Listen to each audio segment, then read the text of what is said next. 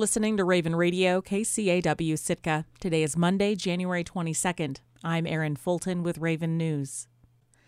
After 7 years of advocacy, the Sitka Homeless Coalition successfully launched a warming shelter this month that will keep its doors open on the coldest nights of the winter. KCAW's Meredith Reddick recently stopped by the shelter to learn how it fits into the coalition's longer-term vision for addressing homelessness in Sitka. On a chilly Thursday night, laughter is reverberating off the walls in the basement of Sitka's United Methodist Church. One man is eating stovetop stuffing out of a paper cup. 4 or 5 people are drinking steaming hot cocoa around a table. Outside, it is 15 degrees Fahrenheit, but in here, everyone is warm.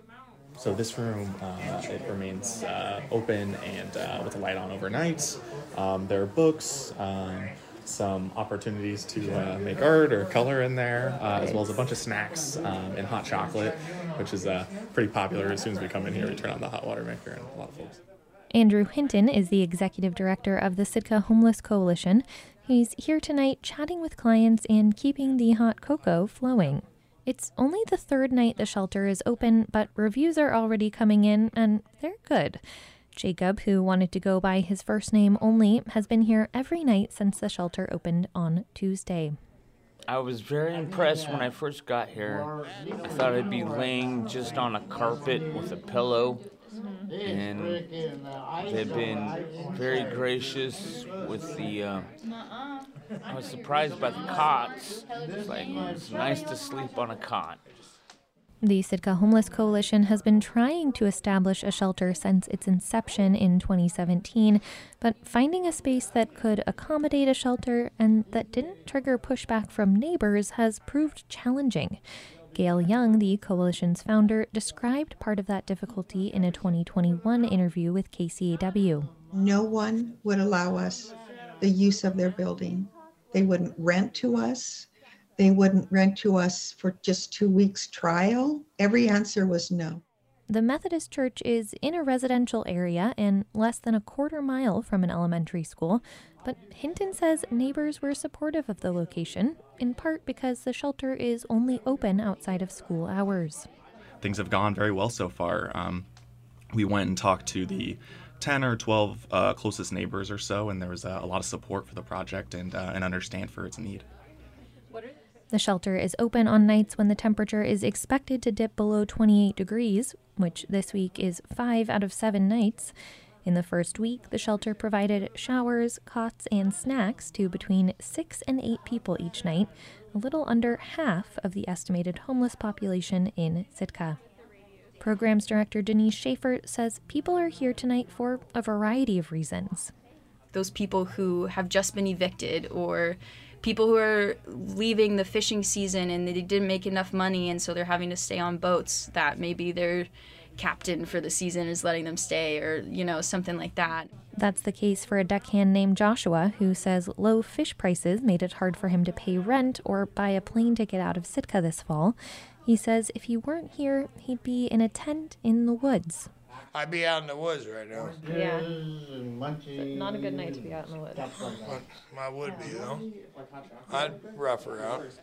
Schaefer says the majority of their clients are Alaska Native or white men between the ages of 30 and 60, a population not served by Sitka's Safe Shelter, which focuses primarily on women and children who have survived domestic violence. The warming shelter is low barrier, and while alcohol and drugs aren't allowed inside, Schaefer says they won't turn away someone who is visibly intoxicated. We seek to provide immediate need first, and so once you have shelter, once you have food in your belly, once you're thinking, then you don't have to start thinking about these survival mode things, and you can start thinking about, okay, how am I going to stop drinking? Or how am I going to get the help that I need?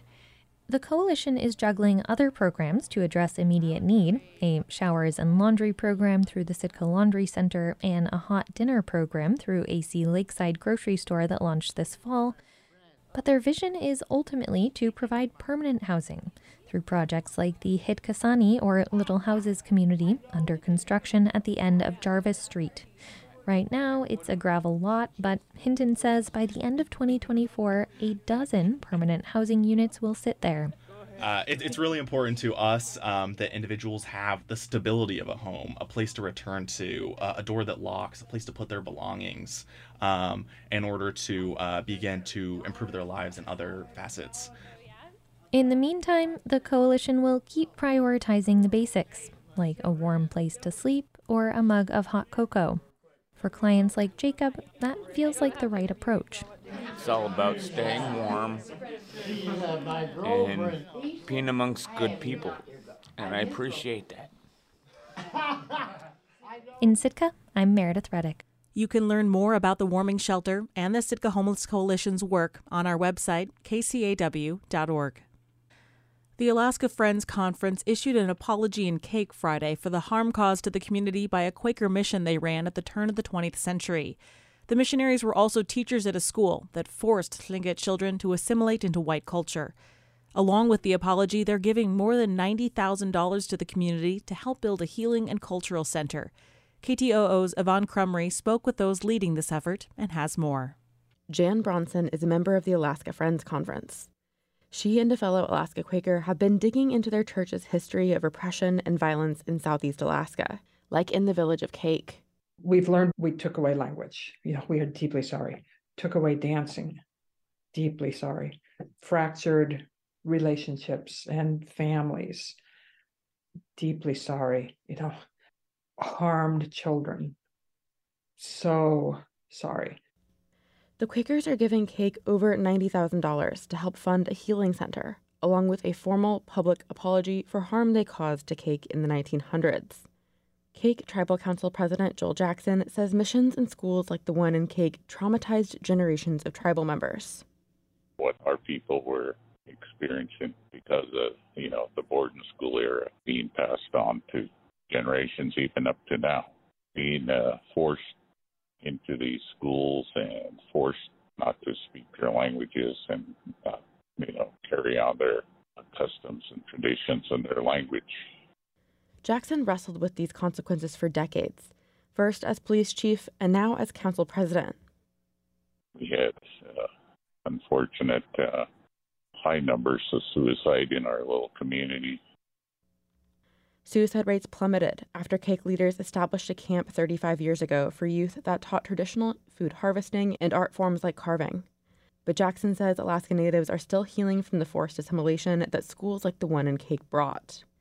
Jackson and other tribal leaders are designing the new center to treat addiction with traditional values and food practices like hunting and fishing. It's very important that we at least try to give people an option to start healing from intergenerational trauma. The Quakers' apology is being offered on Cake Day, a day to celebrate Cake survival and the community's cultural revitalization work. This isn't the first apology from the Quakers. In 2022, they came to Juneau to apologize for the Douglas Island Friends Mission School. And with that apology came a promise to do more, Bronson says. And it's not enough to say we're sorry.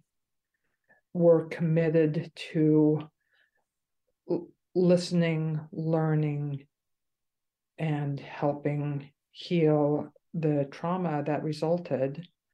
Last summer, local Tlingit activist Jamie-Ann Se'etlin Hasselquist and two elders, Jim and Susan LaBelle, traveled to a Quaker conference in Oregon to talk about the harm the schools caused. After that meeting, one Quaker group in the Pacific Northwest pledged $75,000 for Cake, and others kicked in $20,000 more. Jackson, the council president, says the healing center Cake is building with that money will help restore a sense of belonging and cultural identity to those who need it. In Juneau, I'm Yvonne Crumry. Juneau residents will soon see improvements to the lighting and visibility near Mendenhall River Community School. That comes after a woman and two young children were hit by a truck on Back Loop Road last month. Officials met Thursday to discuss the incident and possible solutions. Juneau School Board Vice President Emil Mackey says that improving the safety near the school is not just a district problem. This is also a community problem because we have playgrounds that are used year-round, whether school's in or out of session. It's essentially a park. Greg Lockwood with the state DOT says some short-term fixes are already underway, like reflective flagging on signs and high-performance LED lights at the entrance of the school. The lights should get shipped to Juneau next week. District Superintendent Frank Hauser says installing the lights will be a priority for the district. As soon as they come in, we will get the team to get them installed as quickly as possible so they're in place. Denise Cook with the city's Public Works Department says another short-term measure is the city's plan to move its Capital Transit bus stop across the street from the school's entrance to a spot that sees less traffic. She says that change is planned for early February. School Board President Dee Dee Sorensen, who taught at the school for over 2 decades, says she thinks it's a miracle that only now has a serious accident happened there.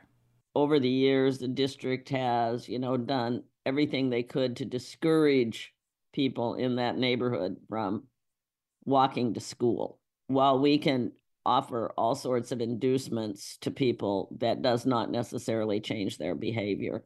She says she hopes the DOT can find ways to slow down drivers in the area.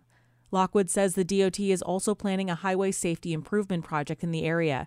He says one of the first steps will be a pedestrian crossing study that will help understand how many people are crossing in the area and what measures might protect them.